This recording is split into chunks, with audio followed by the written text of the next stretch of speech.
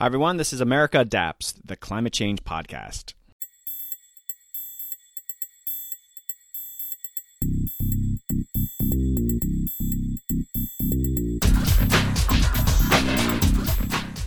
Hey, adapters. Welcome back to the podcast. I hope you're all well during this pandemic, and please wear a mask when you're around people outside your normal bubble. All right, in this episode of America Adapts, I'm hosting Dr. Maxine Burkett, a professor of law at the University of Hawaii at Manoa. We have an amazing conversation digging into her work on climate justice and climate reparations. Yes, nothing controversial here. It's a fascinating discussion, and Dr. Burkett makes a compelling case that reparations are a way forward to helping frontline communities adapt to climate change. You're going to enjoy this conversation. Okay, upcoming episodes. I finally recorded my conversation with former U.S. Senator Russ Feingold, and it was a doozy. We talk about some of his recent advocacy for biodiversity protection, but we also talk a bit about the state of U.S. politics. Not my typical focus area, but listen, this was Senator Feingold. Delightful man, and he's doing some amazing work now on a variety of issues. Also coming up is my second episode in a three-part series with the Trustees, a conservation group in Massachusetts. The second episode, we visit Crane Beach, just north of Boston, and how they are adapting to climate change. Also, Dr. Renee Lertzman is coming on, and we're going to discuss climate grief and eco-anxiety. I've avoided this topic for a while, but finally was able to connect with Dr. Lertzman, and I'm looking forward to that conversation. Some great stuff coming your way. Okay, let's jump into this conversation with Dr. Maxine Burkett at the University of Hawaii. Hey, adapters. Welcome back to a very exciting episode. Today, I'm hosting Dr. Maxine Burkett, a professor of law at the University of Hawaii at Manoa at the William S. Richardson School of Law and a global fellow at the Woodrow Wilson International Center for Scholars. Welcome to the podcast, Maxine. Thanks for having me. It's a pleasure to be here. All right. We've been trying to set this up forever, so I'm very excited we're actually having this conversation. And I think we were on the cusp of doing this, and then something really big happened, a pandemic. And I'm checking in with people. What's going on with you teaching, your work? How's the COVID-19 situation affecting you? Yeah, I mean, I think like everyone, it's been quite a roller coaster. We in Honolulu have had relatively low numbers until very recently. Most of my friends and colleagues aren't particularly sympathetic, when we are able to sort of visit, our quarantine does involve sort of getting away to the beach and those sorts of details. But obviously we are surrounded by 2,000 miles of open ocean and have a lot of dependencies, including our economy and tourism. So it's been a bit of a ride to see what it would look like for there to be, a sound transition as we grapple with all of the elements of COVID. Obviously it's the disease itself, but also the ramifications for our political economy. So I'm fine. Our family is doing as well as can be expected. My husband's the chief resilience officer for the city and county of Honolulu, so he's been incredibly busy both with his existing portfolio and having COVID part of his work now as well. But we're doing okay, and as climate folks, we tend to prepare for all kinds of disasters. So we probably find ourselves in a better situated than the average. My goodness, you're like the adaptation power couple. I mean, something like that. It doesn't make for very sexy pillow talk, if you will, right? Like a lot of our work takes, it runs right through the day, right, into the night. And our children are probably one of the best versed in issues of adaptation and sea level rise and all of the ins and outs of climate and equity. So, yeah, it's an unusual family. Well, I hopefully they won't rebel from what you guys are doing. Listen, getting ready for this episode was actually quite a challenge. You guys sent me over a bunch of material, and I've been reading, and it's just fascinating work. And I'm like, all right, what are we going to talk about in this episode? But, first I just kind of want to get some background too. So you're at the University of Hawaii, but you're a co-founder of the Institute for Climate and Peace. And what's that? Yeah, I'm a law professor. That is my day job. I do have a sort of a side hustle, if you will, which is that I founded with a dear friend and colleague the Institute for Climate and Peace. And Maya Sotoro, who is the co-founder, is a peace advocate, an educator. And we just noted that these two worlds have been siloed like so many things with respect to climate, and our desire to both marry the two worlds in a meaningful way and to have actionable work, right? So my research in the law is deep, and I've been doing this for quite some time. But what does it mean if it doesn't have sort of an actionable element to it in terms of its real world impact, especially given the climate scenarios that we're seeing play out right in front of our eyes? So we were both meeting a need to have the work be out in the community and to serve the community, as well as understanding that both fields benefit from the perspective of the other, both in framing the problems that we're dealing with, those challenges, as well as coming up with solutions that are actually just and enduring. You mentioned this is your side hustle, but is there a relationship? I mean, you're working with students at the university, but is the institute something where there's, you're trying to bring both of those together?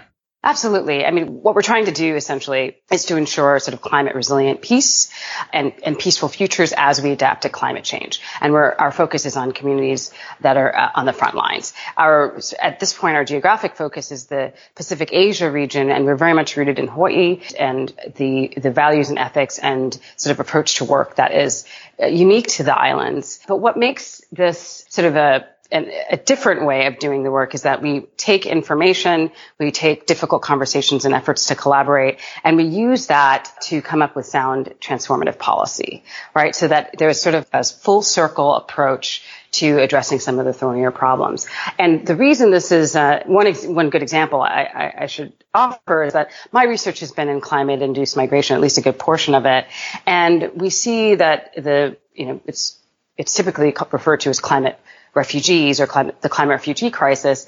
And we see that the marriage of the two concerns about migration and climate tend to take on a security lens. They can devolve into conversations about borders, about xenophobia and exclusion. And what would it mean to actually think about the conditions that sustain human rights, that can sustain peace, and actually have that be the opportunity to approach the issues of migration and human mobility in the face of climate change with a spirit of welcome rather than exclusion. So it's really grounded in that understanding of understanding how we frame the challenge and then having an appropriate solution for the challenges as framed.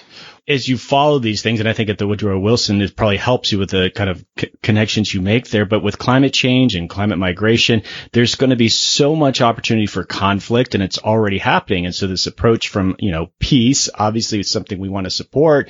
But do you feel the conflict side of it could begin to kind of dominate? We take a national security approach to it. How does that factor in? No, that's right. And that's exactly what I was sensing from the discourse, right? So climate and conflict does relate in some ways to the migration of people and the ability to move in and of itself. But what we were finding is that to the extent that people were talking about peace and climate, it wasn't a climate security frame. And the security part of it was really sort of trending towards national security and what it means to, have people at your borders. Do we firm up those borders? Do we weaponize those borders? Or do we understand that we are sort of all facing the challenges that climate change, the compounding challenges that climate change present with, major storms, long-term drought, heat waves, et cetera, that are literally making it difficult for livelihoods to persist in parts of the world. And so when we think about that as conflict avoidance or conflict resolution, we're eliminating a part of this that's about conflict transformation. And that's the key element of it. Without getting too much into the weeds here, a lot of our understandings of what peace is a negative peace, right? The absence of conflict, or, sort of whether that's at the regional or interpersonal level, or certainly at the nation state to nation state level. When we're talking about peace and peace building, we're talking about positive peace, right? What are the conditions and the institutions that allow for sustained peace? A lot of that's equitable distribution of resources, free flow of information, strong relationships with your neighbors. How do you cultivate those kinds of conditions so that peace is avoided, and when conflict does occur, it is transformed versus just resolved, and oftentimes that resolution doesn't get to some of the core problems and how we got to that moment of conflict in the first place. So we're looking at it quite differently. We're looking at this as climate and positive peace building versus climate security, which I think is where most of the work that deals with conflict and the influence of climate change on conflict really situates itself. Well, I'm sure there's learnings on both sides. And I don't know if you crossed paths with Judge Alice Hill. She was in the National Security Council, and she came on and we talked about Syria and where climate played a role in that. And just, it seems to me, even as you look at those examples, it's been talked about a lot as like, here's the migration of people, how's it's impacting, that conflict there. And what you're doing is almost you could reverse engineer these conflict situations because how do we do this differently? I don't know if that's how you do it, but it's just the learnings that could happen from these conflict areas. That's right. You're capturing essentially what we're trying to do. I mean, if you think about, certainly, there's the example of Syria and other quote unquote hotspots. A lot of times we think about peace and conflict and its relationship to climate change as one of, what does the climate forecasting tell us about potential hotspots? And that seems to be the sort of the value add, right? It seems to sort of flow from the climate expert to maybe the peace builder. But I also think, frankly, as someone who comes more from the climate world, that the value add is really in the direction of climate change, benefiting from understanding those elements of positive peace building and seeing how we got to the point where there's differentials in adaptive capacity, when there is differentials in exposure to climate and sort of ancillary effects. Knowing how we got to where we are and, again, crafting more just solutions is a big part of the positive peace building work and will actually help us come up with better solutions when we're thinking about adaptation to the varying and worsening impacts of climate change. All right. So what do you do at the Woodrow Wilson International Center? You're a global fellow there. What does that mean? Yeah, so at the Wilson Center, I was initially a public policy fellow, at the time working on both islands and island resiliency in the face of climate change and other threats, but also working on migration and the issues of, again, quote unquote, climate refugees. And that then, I live in Honolulu and the Wilson Center is in DC, but I was then appointed as a global fellow with the Environmental Change and Security Program, which is where I did that initial work as a public policy fellow, and have sort of maintained a strong relationship with the center in order to continue understanding what the relationship is between these concerns around conflict, migration, and equity can look like. The Institute for Climate and Peace happened some years after becoming a global fellow, but the possibilities for partnership and collaboration, the synergies are completely there, and we've been cultivating that with the team at ECSP within the Wilson Center. Here's a question from Jesse Keenan. I asked him if he had a few because I know you're friends and colleagues with Jesse, and I didn't realize there was such a big difference, but he said I should ask you, you look at climate justice, it's an area you're working on, but then you look at environmental justice, and he was saying that what are the differences between the two, and you will have a good answer for that. Yeah, okay. So I've gotten that question a couple of times, and the way I understand it, the way I approach it is one of is understanding the movement, right? The movements that are at the base there. The environmental justice movement, it was a product of the civil rights movement and was about really highlighting the disproportionate burden, often toxic burden, of communities of color, indigenous communities, and specifically Black communities in the United States. And over time, as the climate crisis both exacerbated those toxic burdens and it's presented itself as a unique challenge, the questions around how we address the interface between climate impacts and the disproportionate impact on communities of color, indigenous communities, Black communities, became what we understand in the U.S. to be climate justice. So if you're looking, back to the 70s and some of the earliest movements in environmental justice, those were about oftentimes our relationship with fossil fuels, and was making clear at that time that from extraction to combustion, fossil fuels have been an enemy of public health and well-being, especially, again, for communities of color, indigenous and Black communities. And then we move forward now, the sort of broader implications of our relationship with fossil fuels is impacting us at a global scale, but the individual impacts or the community level impacts, again, are disproportionate. And I think it's important to sort of share that if we were to zoom out, for example, climate justice does have meaning beyond U.S. borders and tends to really reference human rights in the sort of international context, but still is trying to understand the ways in which certain communities in the global north, global south, within those countries are disproportionately impacted and are further sort of saddled by diminished adaptive capacity as a result of socioeconomics or, planning that was colonial legacies, et cetera. It got me thinking too, what really is climate justice? And you look at the domestic situation, and let's say as the impacts of climate change really start to increase and, low income people are going to be disproportionately hit. But looking international, you also have to factor in these countries that did the least to contribute to climate change are going to be impacted the most. And so that, what I'm getting at too is like we have all these people, even low income people in the United States have a much larger impact and have contributed a lot more to those people overseas. And it seems like this sliding scale of what climate justice really is. Yeah, I mean, well, I think I understand what you mean here. And what I will say, sort of the work that I do and why I identify first and foremost as a climate justice academic is that in conversation, I'm a trustee of the Climate Museum, in conversation with our director, it became clear that what we're trying to get at, or what we're trying to convey, is that the carbon economy requires sacrifice zones, and sacrifice zones require racism. We see that very clearly in the United States. Now that is sort of nested within a global context as well. So in between the global north and the global south, most of those sacrifice zones fall in the global south. But within the global south, there are elites that have less exposure, greater adaptive capacity, and then there are those that do not. Similarly, in the global north, there are communities, even if we are better situated than countries in the global south, there are communities within the global north that may have just as tenuous and striking exposure to the impacts of climate change. And I think if you look at our indigenous communities in the United States, for example, you'd be hard pressed to suggest that, there's a similar sort of carbon fingerprint that you might find in wealthier white communities in the United States. For example, we also have data that suggests, at least in the context of air pollution, that the impact, the imprint, that fingerprint for certain communities differs, with white communities having much greater impact on air pollution, and also at the same time not bearing the burdens of that relative heightened fingerprint, larger fingerprint. And I'm going to keep throwing out names. I don't know if you've collaborated or worked with A.R. Siders, University of Delaware. Yeah, okay. I have. We haven't had a chance to meet in person, but we've encountered each other in a few contexts. But she came on. She's great. And I actually got to meet her in person. I went out to dinner with Jesse up in Boston. Right. Her thing's managed retreat, obviously. And it just, when you think about climate justice, it must be so interesting for you as this field of managed retreat is sort of coming into its own. And I guess the notion of managed retreat versus like a Pacific island versus, coastal South Carolina, they're two very different things. But then how does climate justice factor into it?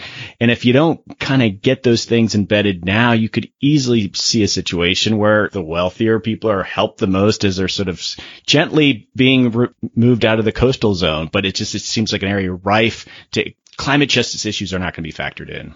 That's right. It's very possible that might happen. And we understand, again, from studies that have been done recently, that our decisions around land use and zoning can absolutely determine the outcome of your community vis-a-vis the impacts of climate change. And those policy decisions have a very long tail, right? It's multiple decades to a century. And I'm thinking specifically of the data that we've seen around redlining and how that's impacted exposures of Black communities to, heat spikes in terms of urban heat islands, that are 5 to 12 degrees Fahrenheit higher than the wider experience of that heat wave in a particular city in these cases. And so, the redlining itself was a policy that has obviously racist roots, and there were other policy efforts at the federal down to local level that reinforced all of those things. But I don't think anybody at the time was factoring in climate change almost a century later.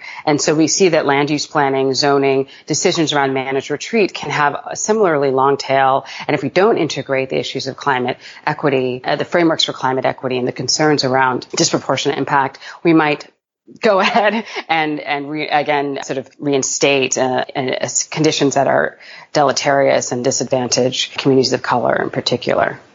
All right, I'm going to pivot a little bit here, and I want to go back and talk about COVID-19. And what are your thoughts on what's happening in our response, and how does there must be so much learning to in response to climate change. I mean, there's been a lot of those kind of discussions, but how does it affect your work? Are you literally kind of learning on where we're failing, where we're doing things well?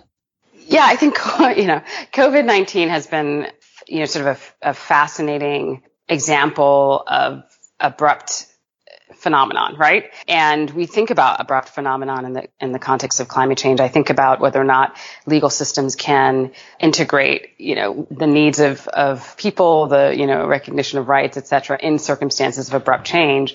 And so we see in this context, in the COVID context, that abrupt change can be really jarring, and that countries and communities that have various levels of preparedness will have a different outcome. It's quite true that an ounce of prevention is worth a pound of cure.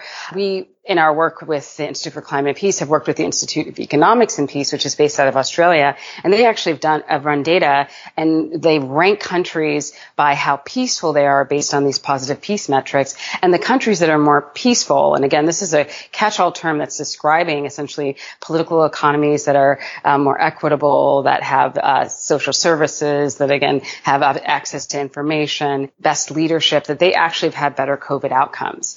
Many people look at New Zealand as the beacon, and obviously every country has its own challenges, but that is a country that is instituting some pretty important policy vis-a-vis an abrupt change that's sitting atop pretty well done governance at base. And we can imagine that that's also going to tell us a lot about whether or not we're prepared for climate change, which is so much bigger and so much greater. That is a slow but accelerating train that is going in one direction, and will also have this element of surprise to it. We'll also have this element of abrupt change.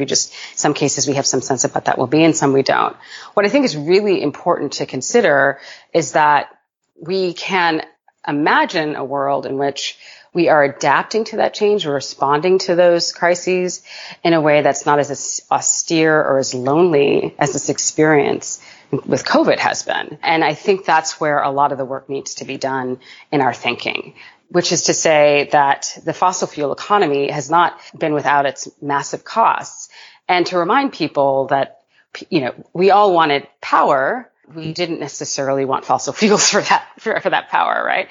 That we could have gotten to where we are. And we've known for some 40 years that we could have gotten to where we are without the byproducts of, mercury in our waters, air pollution that's staggering and again, disproportionately impacting certain communities. Literally corridors of parts of our country named Cancer Alley, and there's certainly more than one. These are the sacrifice zones I was mentioning, and that's certainly a big part of what we can imagine. And sort of if we were to take the climate crisis as an opportunity to pivot, which this COVID period has been asking, I think, all of us to think about: is this the world that we want? What does it mean to be prepared, and what does it mean to be thriving in this context?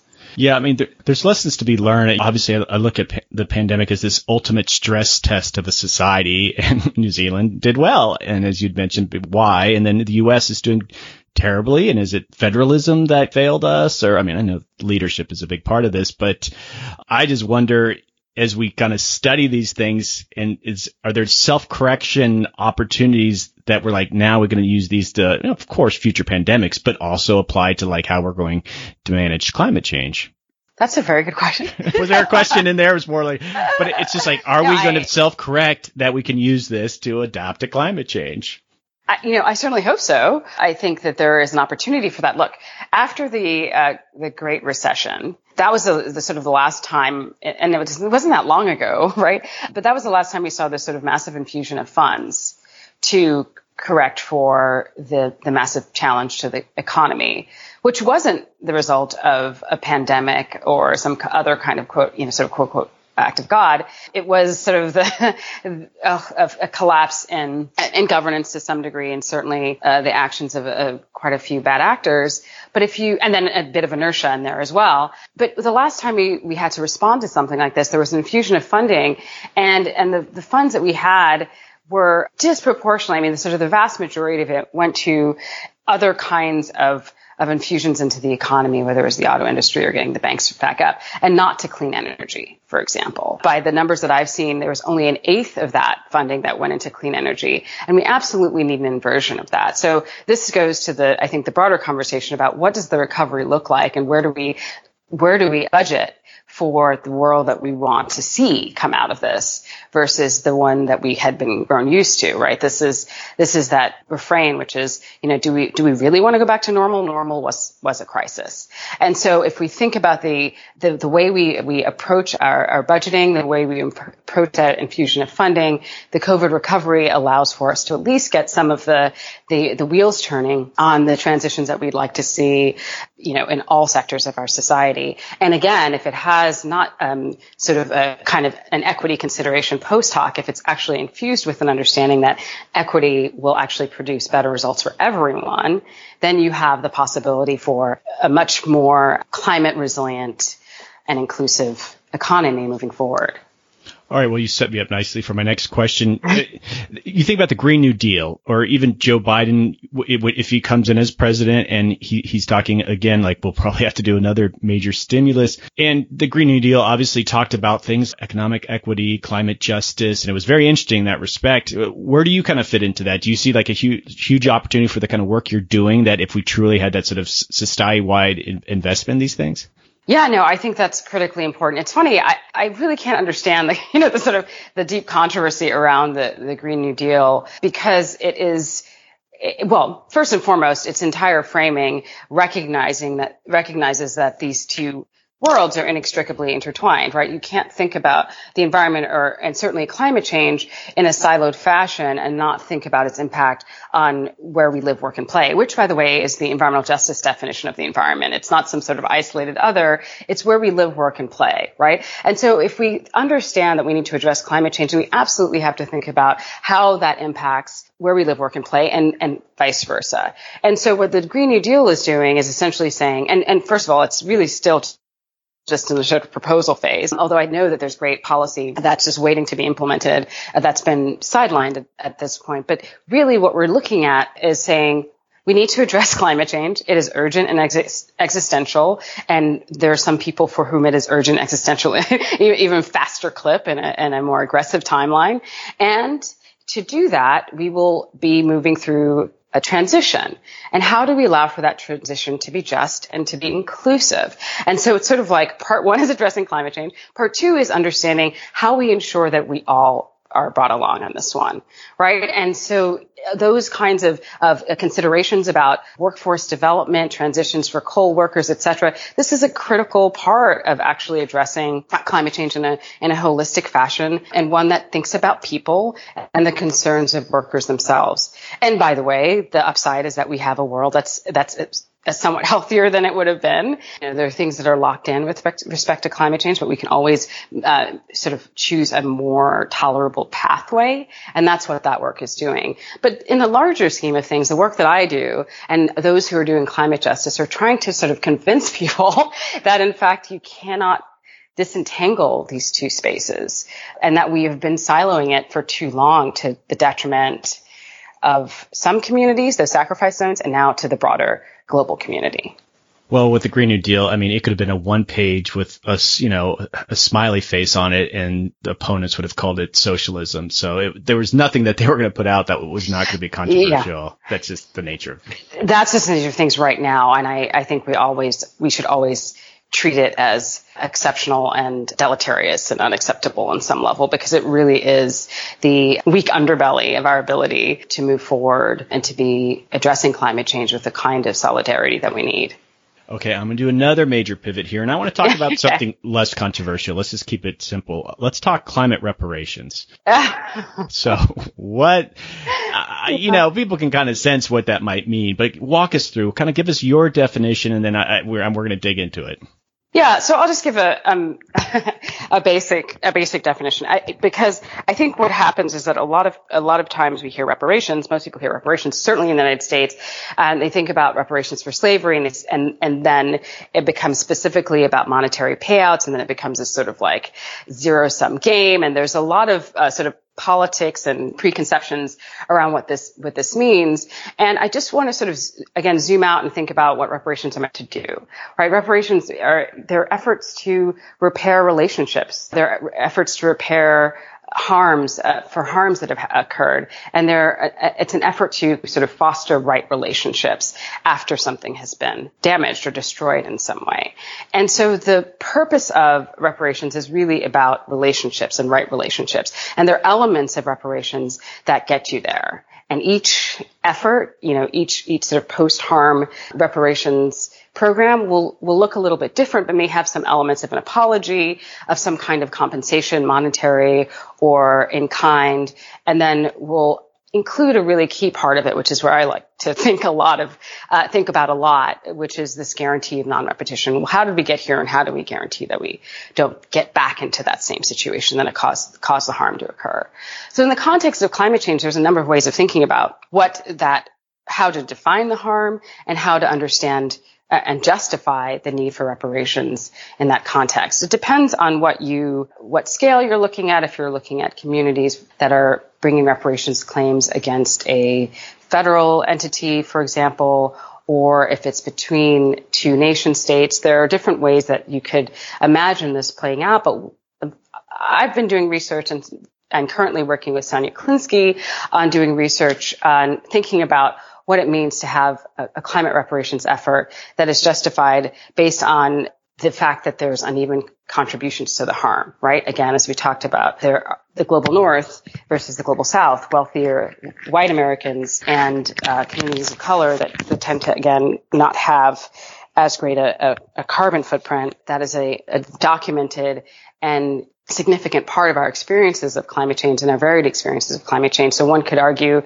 that there's been an uneven contribution to the harm, and that needs to be corrected in order for right relations and, in the context of climate change, thriving communities to actually come about.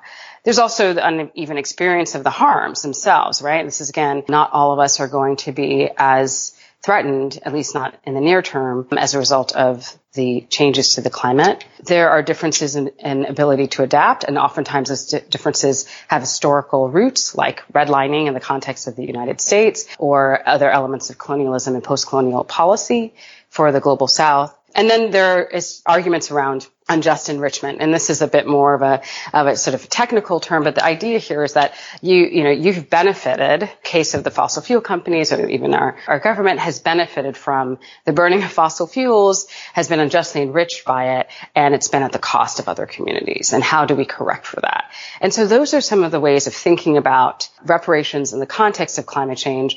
And then the specifics will matter as different communities pursue that, as state to state conversations may happen with respect to correcting the wrongs and setting up right relations, and actually allowing for, again, countries like those in the Pacific that are particularly at the front lines to have an ability to exist in some cases, given the climate forecast. You shared with me this paper you wrote in 2009. It was a remarkable journal article, and I learned a ton in just the scope of how you were describing climate reparations. And first off, what was the response to that when you first wrote it? Because 2009 is a lifetime ago. And have you changed? Have any of your positions from that paper changed, or have you only just sort of reinforced what you kind of thought when you were writing that? Yeah, great question. I mean, there are two ways to think about this, right? I mean, on one level, in terms of the response, it was a scholarly article, and I think the response was one of interest, but it has been fairly dormant. At the same time, even, with the Obama administration at the helm, the conversations in Copenhagen and the sort of the ramp up in the international conversation around actually aggressive mitigation, adaptation, and then this area called loss and damage, as that conversation was happening in the international negotiations, there was a clear statement by the administration that sort of reparations is a non-starter. That conversation is not going to take us anywhere. So the piece and that conversation weren't linked per se, but it was clear that the politics of this were very different than the conceptual arguments for it, right? And so, again, in 2009, you're right, it does seem like eons ago, even without COVID. Now I'm seeing a lot more conversation about climate reparations. I've been talking to advocacy groups and climate advocacy groups about the concepts of climate reparations and how to make them actionable at a level that's meaningful. And you'll see, separate and apart from the research that I was doing, you'll see this reference to reparations, and climate reparations specifically, in the youth climate strikes and other advocacy efforts that we've seen on the ground. So there is a sort of emerging consideration of this important element of addressing climate change. And if at the very least, it's at the bare minimum, it means providing resources for frontline communities to actually be able to mitigate and adapt to climate change. Again, for the reasons I mentioned earlier, which were about uneven harms, uneven contribution, unjust enrichment, all of those sort of justifications for a reparations scheme. In reading this, I found this quote and I want to share it for really compelling, because you covered a lot of just the moral ground. And so indeed, the ability of reparations to express moral force is what makes reparations so compelling in the climate change context. And so you talk a bit about the morality of even doing reparations. Yeah, that's right. I mean, I think that's a massive part of it. What your hope is when moving through a reparations sort of program or project is to build trust or rebuild trust, which I wouldn't say is a defining characteristic of the global negotiation, but it's to rebuild trust and it's to build solidarity. And that is often lost, which is why, when you're quipped about, the fact that this is somewhat controversial, it is because we have sort of stripped the reparations sort of larger goal from our sort of common understanding of it. And the larger goal is to repair relationships, right? And to forge right relations. And getting to the ethical question, especially the time in 2009, was critically important. In the early 2000s, a lot of the conversation, certainly in legal academia, about whether or not we should even do something about climate change was really driven by the cost-benefit analysis. And what that did was obfuscate what was essentially a question of what should we do, an ethical question, a normative question, with how do we do it and how expensive will it be? And oftentimes the conversation again was inverted. So it was about, this is going to cost us a lot, and this is about the United States and China and what they're not doing their part in the economy of it, and not thinking about the sort of tragic loss of livelihoods that we were already seeing at the time, and that were sort of the clear byproduct of our way of living and our way of life. And so to me, it seemed, and certainly at that time, that this part of the conversation was sort of awfully absent, but critically important to helping steer us in the right direction, both in what we do and how aggressively we do it. As I read that, it covered a lot of ground, and I'm wondering in the last 10 years since it's been out, and I'm generalizing here, but to me, creating a very simplistic narrative around climate reparations would be very useful. And if you look at reparations associated with slavery, it's a little bit, it's simpler. And not to say that people support it, but it's a little bit, you could connect the dots more easily. And I'm just wondering, have you been able to kind of go through that process? Because right now it seems like you would just cover so much ground. It would be hard to really make a compelling case for it. Yeah, no, that's a really important question. And what I do in the paper is at that time in 2009, imagine what it would look like for a country to country reparations claim. Right. And what would it look for one of the Pacific Islands to seek reparations from the United States as, the major emitter, both in real time in the 2000s and then certainly historically.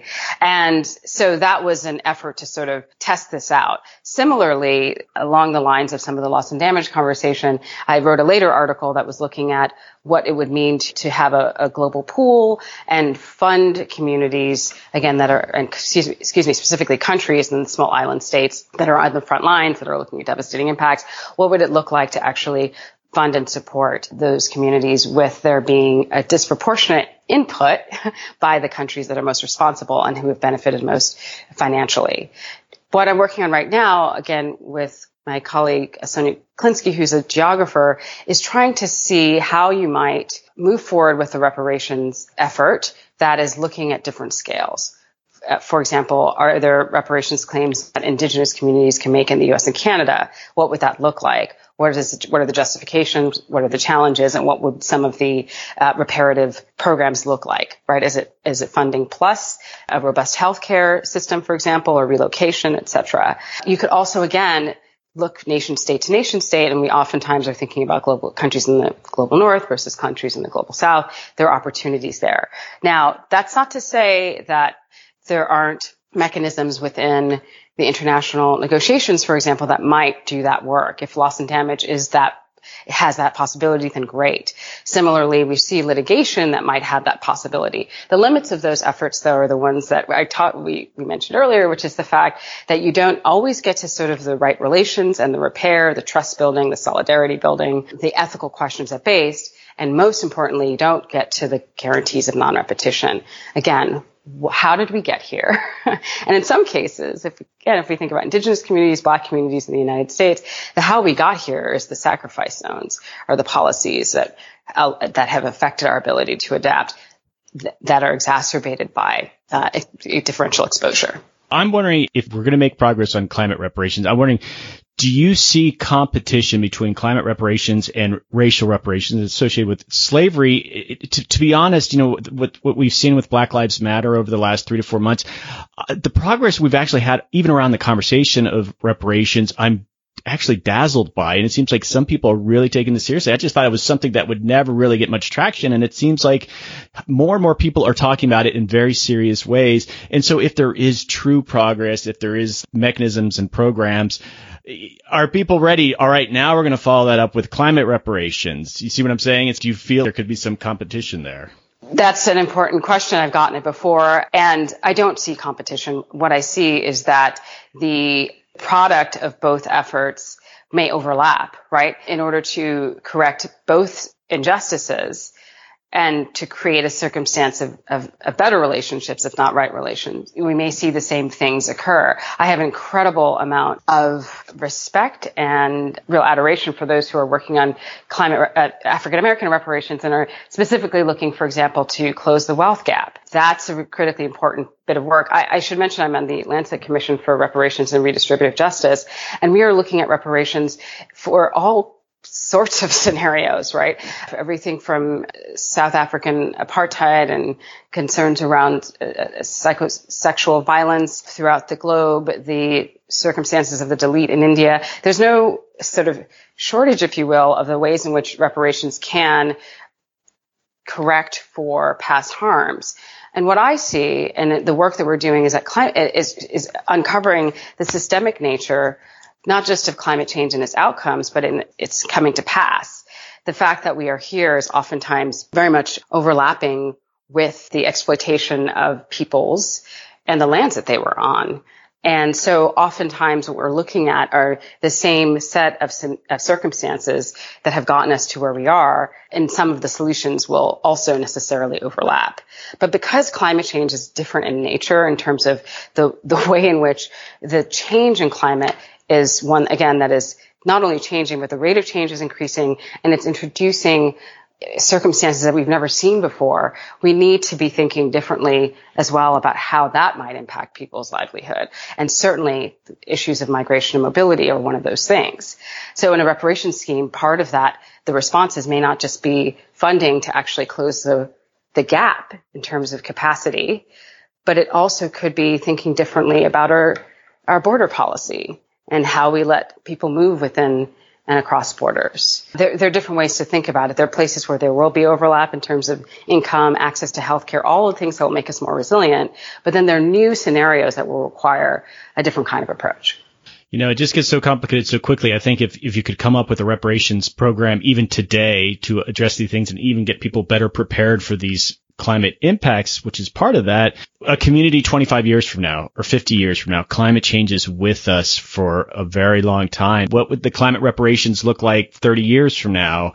Are there similar populations, or were they helped enough that they don't need to be part of that? Anyway, I'm just talking out loud. No. I mean, yes, listen.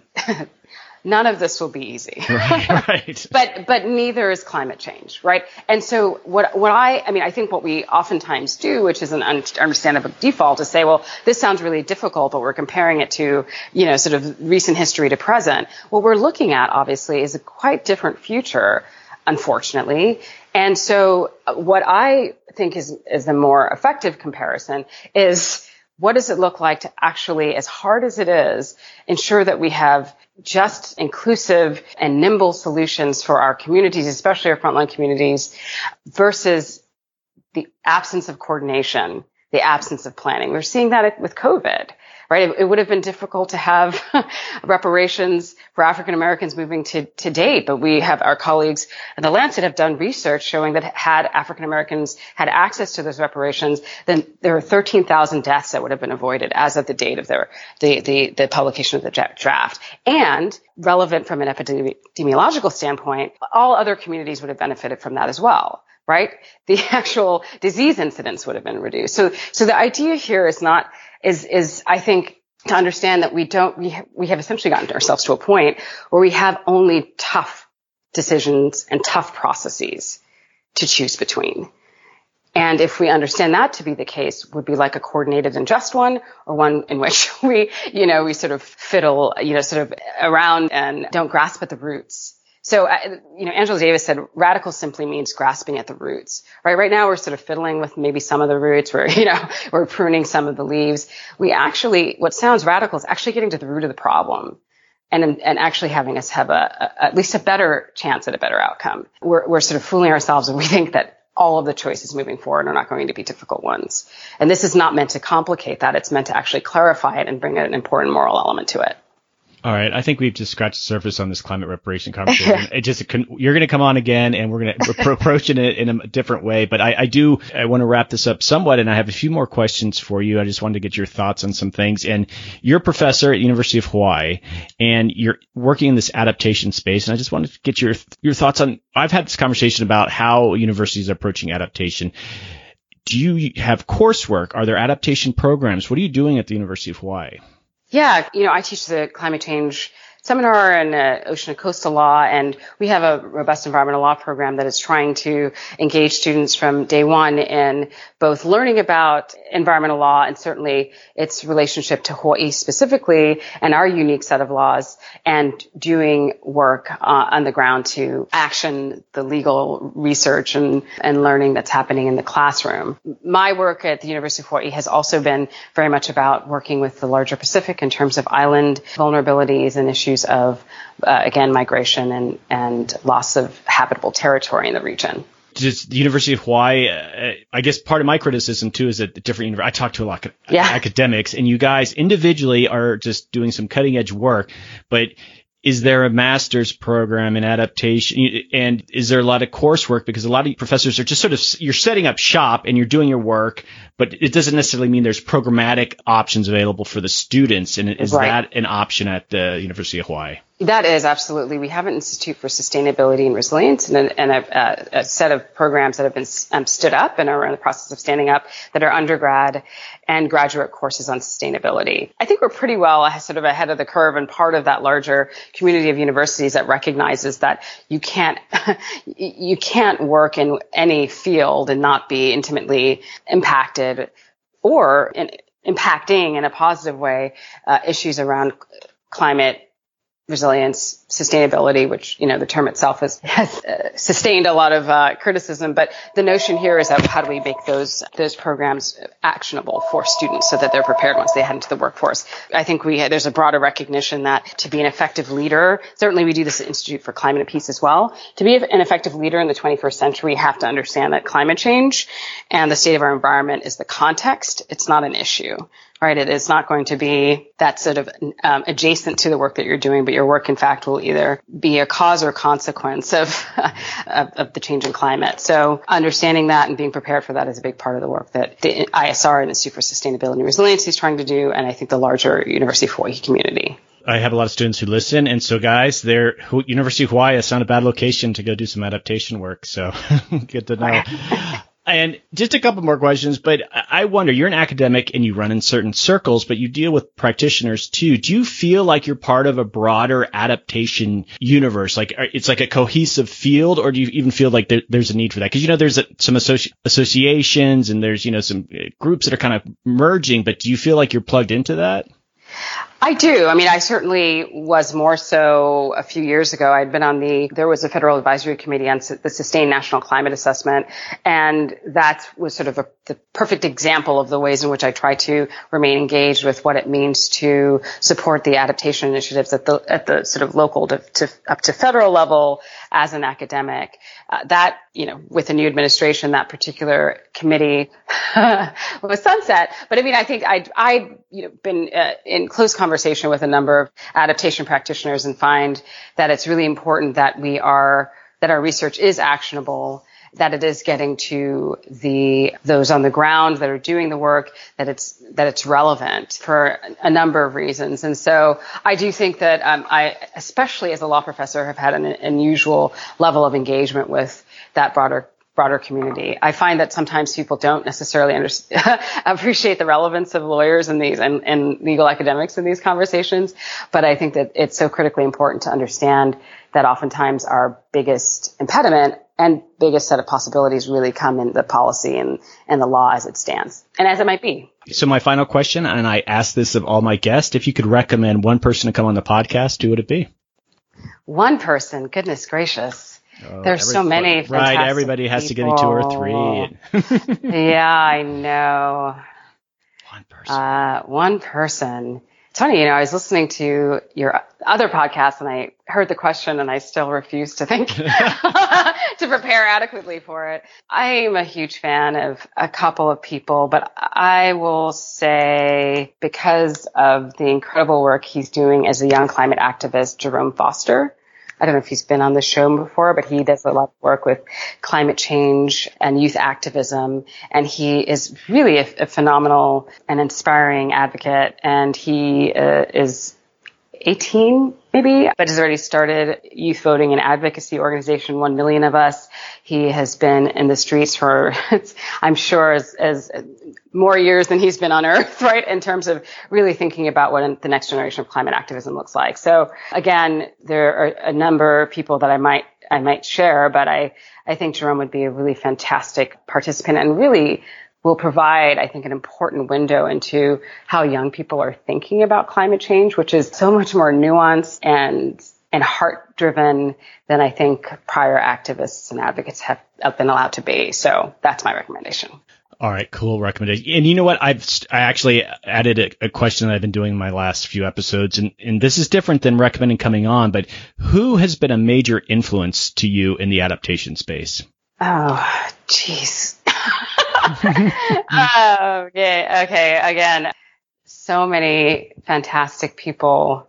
You'd be surprised my listeners look these people up. So, I mean, it's fine just being one person, they'll look up and they'll learn something new. So, I mean, I can't understate how Wangari Maathai's work and her vision and her courage was such an integral part of my sense of possibility in this space, both in terms of unique solutions and as an East African woman that was really a powerful and innovative advocate for the earth and for women at the same time. Again, seeing the interconnections, planting trees. She was someone I found a deep inspiration from reading her and knowing of her story. Awesome. And I'll follow up and hopefully get a link or something that I can share in my show notes and such. Sure. All right, Maxine, this was a fabulous conversation. If I had to sort of predict what my listeners were doing out there, they'd be like, keep talking about climate reparations. We just scratched the surface, and I want to have sort of an open invitation. I hope we can get you back on at some point because there's so many different topics that you're doing. But thanks for coming on, and thanks for what you're doing. Thank you. Again, it's been a pleasure. Okay, Adapters, that is a wrap. Thanks to Dr. Maxine Burkett for coming on the podcast. What an enlightening conversation for me. I've read a little about climate reparations, but didn't really understand the implications of what was being asked. But Maxine delivered such a compelling case on why they are needed. I don't think we're quite there yet, but people like Maxine are providing the intellectual case for it. As you can see, we just scratched the surface on this topic, and I hope to have her on again in the future. Okay, I want to mention the work I'm doing with Simpatico Studios. I'm hosting live talk shows on the Climate Adaptation channel on Simpatico TV. Yes, a whole channel dedicated to climate adaptation. Right now, we are still recording pilots, and I am nearing my 100th interview on Simpatico, and we are just getting started. I've been talking with some amazing climate professionals from around the world, literally Europe, Africa, Asia.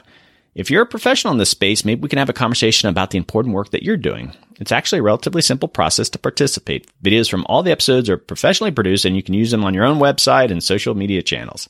If you are looking for opportunities for remote working, Simpatico is definitely something you should look into. And we're also just encouraging you to come check things out, come watch a live show, and join the community room. The software is behind a firewall. It's just like a browser. So reach out to me or go to simpatico.com. That's simpatico.com and put your information in, and you'll get directions to get into a show. Yes, it's free. We just want you to come check things out and see what Simpatico is all about. Okay, so if you're interested in highlighting your adaptation work in a podcast via America Adapts, and yes, this is different than Simpatico, think about using a podcast. I've worked with many partners before, World Wildlife Fund, Harvard, the trustees, MIT. Maybe you want to tell your story via podcast. Reach out, let's partner. Also, I do presentations to classes and keynote presentations at conferences. And I know we're all taking a break from those at the moment, but feel free to contact me if you're interested in having me speak at your event, even remotely. Some final housekeeping. Don't forget to join the Facebook page and the Facebook community group. The group is private, but just search for America Adapts and ask to join, and I'll approve you right away. It's a chance to hear insider info on the podcast and see what other listeners are sharing on the wall. Some great conversations have come out of that group. On that note, I love hearing from you. I mean it. Just say hi. If you have an idea for guests, let me know. I like hearing from listeners on what they do and how the podcast can inform their work. I'm always learning from listeners who do reach out, just from all over the world. I want to hear who you are and what you're doing. That's useful information for me and actually in how some of the content that I generate. It is the highlight of my week, and it can lead to some cool things. I'm at americaadapts@gmail.com. Send me an email. And don't forget to check out the website, americaadapts.org. Okay, adapters, keep up the great work. I'll see you next time.